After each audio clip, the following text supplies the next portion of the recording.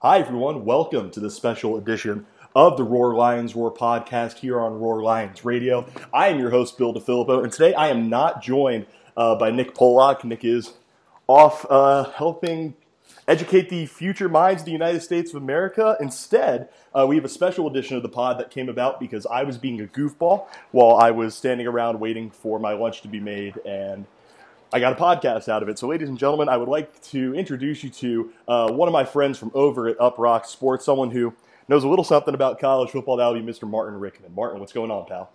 I wouldn't sell myself, that good. I know maybe one or two things about college football, but that's it. Yeah, I wouldn't go that much further than that. Well, listen, you're the guest on my podcast. I'm going to do everything I can to make you comfortable.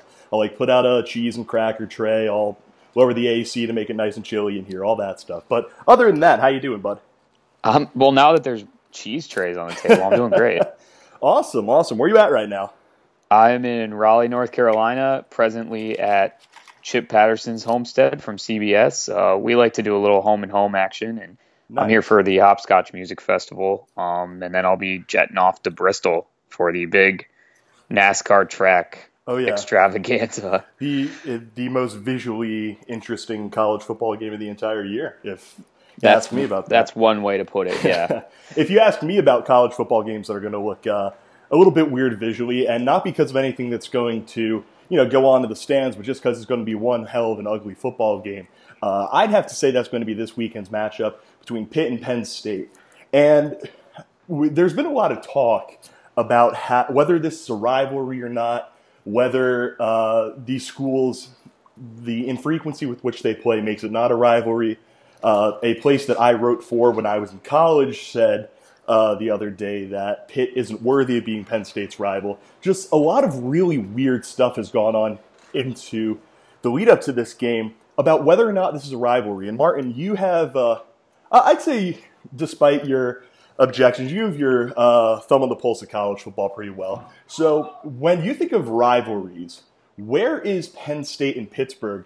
Or is it just not a rivalry at all? Are people right when they say Penn State and Pitt are not rivals? But see, look at what you just said. You've got people arguing about whether or not it's a rivalry. You've got people saying, oh, it doesn't count, it isn't one. I mean, that's the definition of a rivalry. That's like when you have Steelers fans and Browns fans arguing about it. Browns fans will tell you every day until they're blue in the face that the Steelers are their biggest rival, and it's the game that they look forward to most twice a season.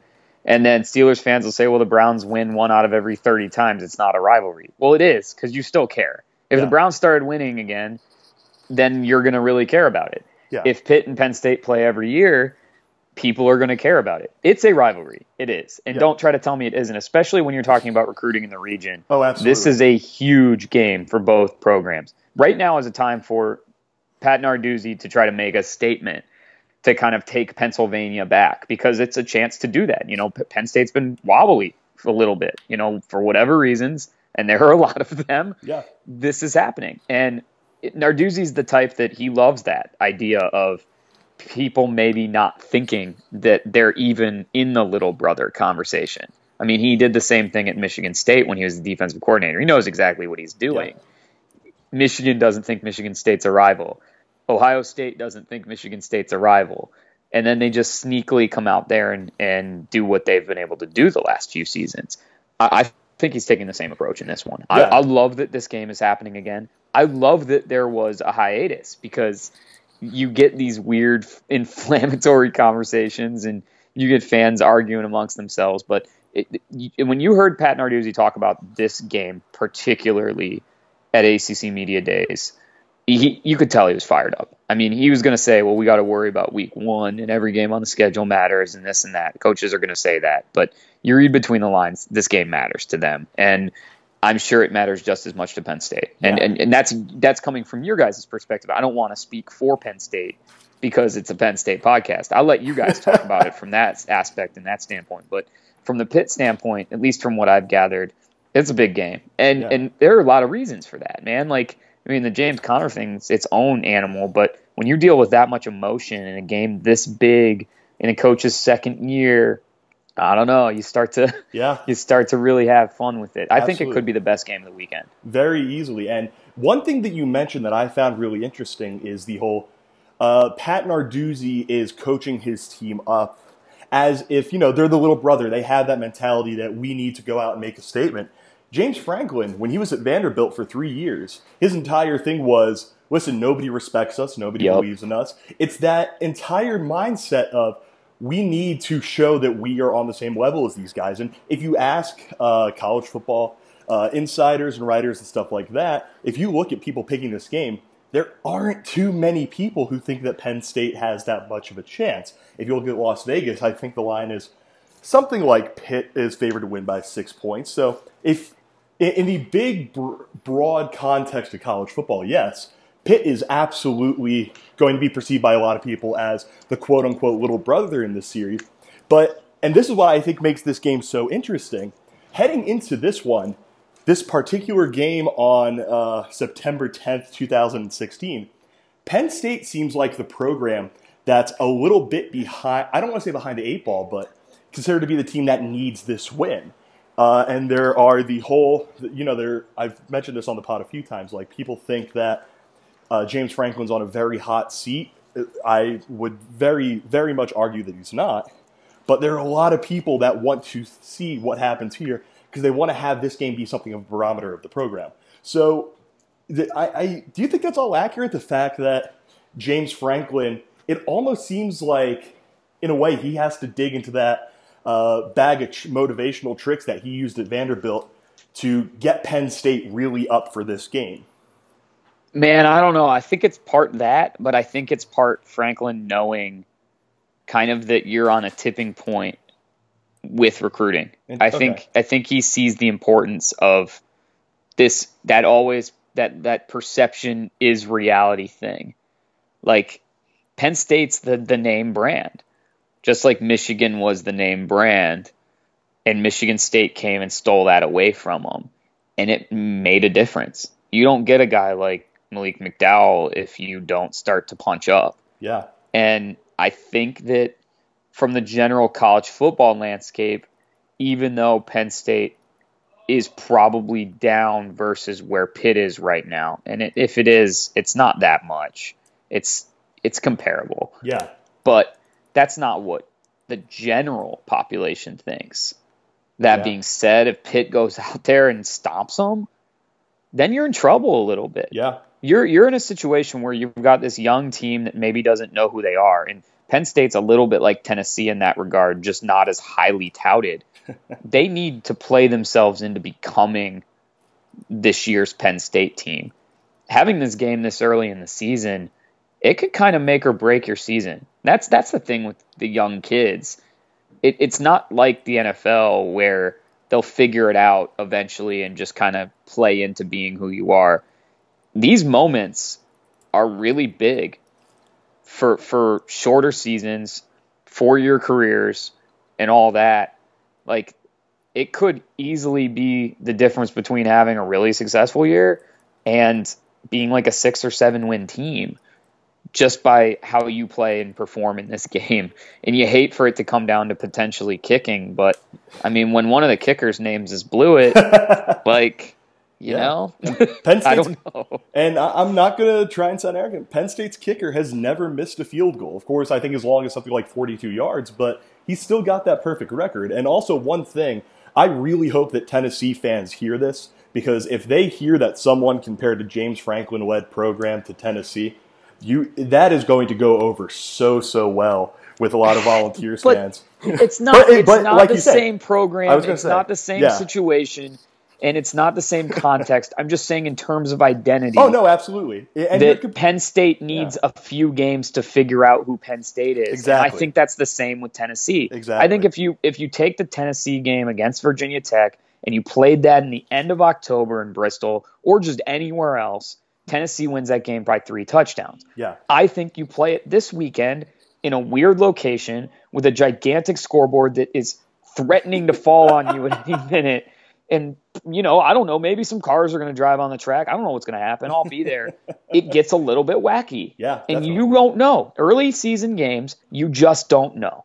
And look at Tennessee against App State.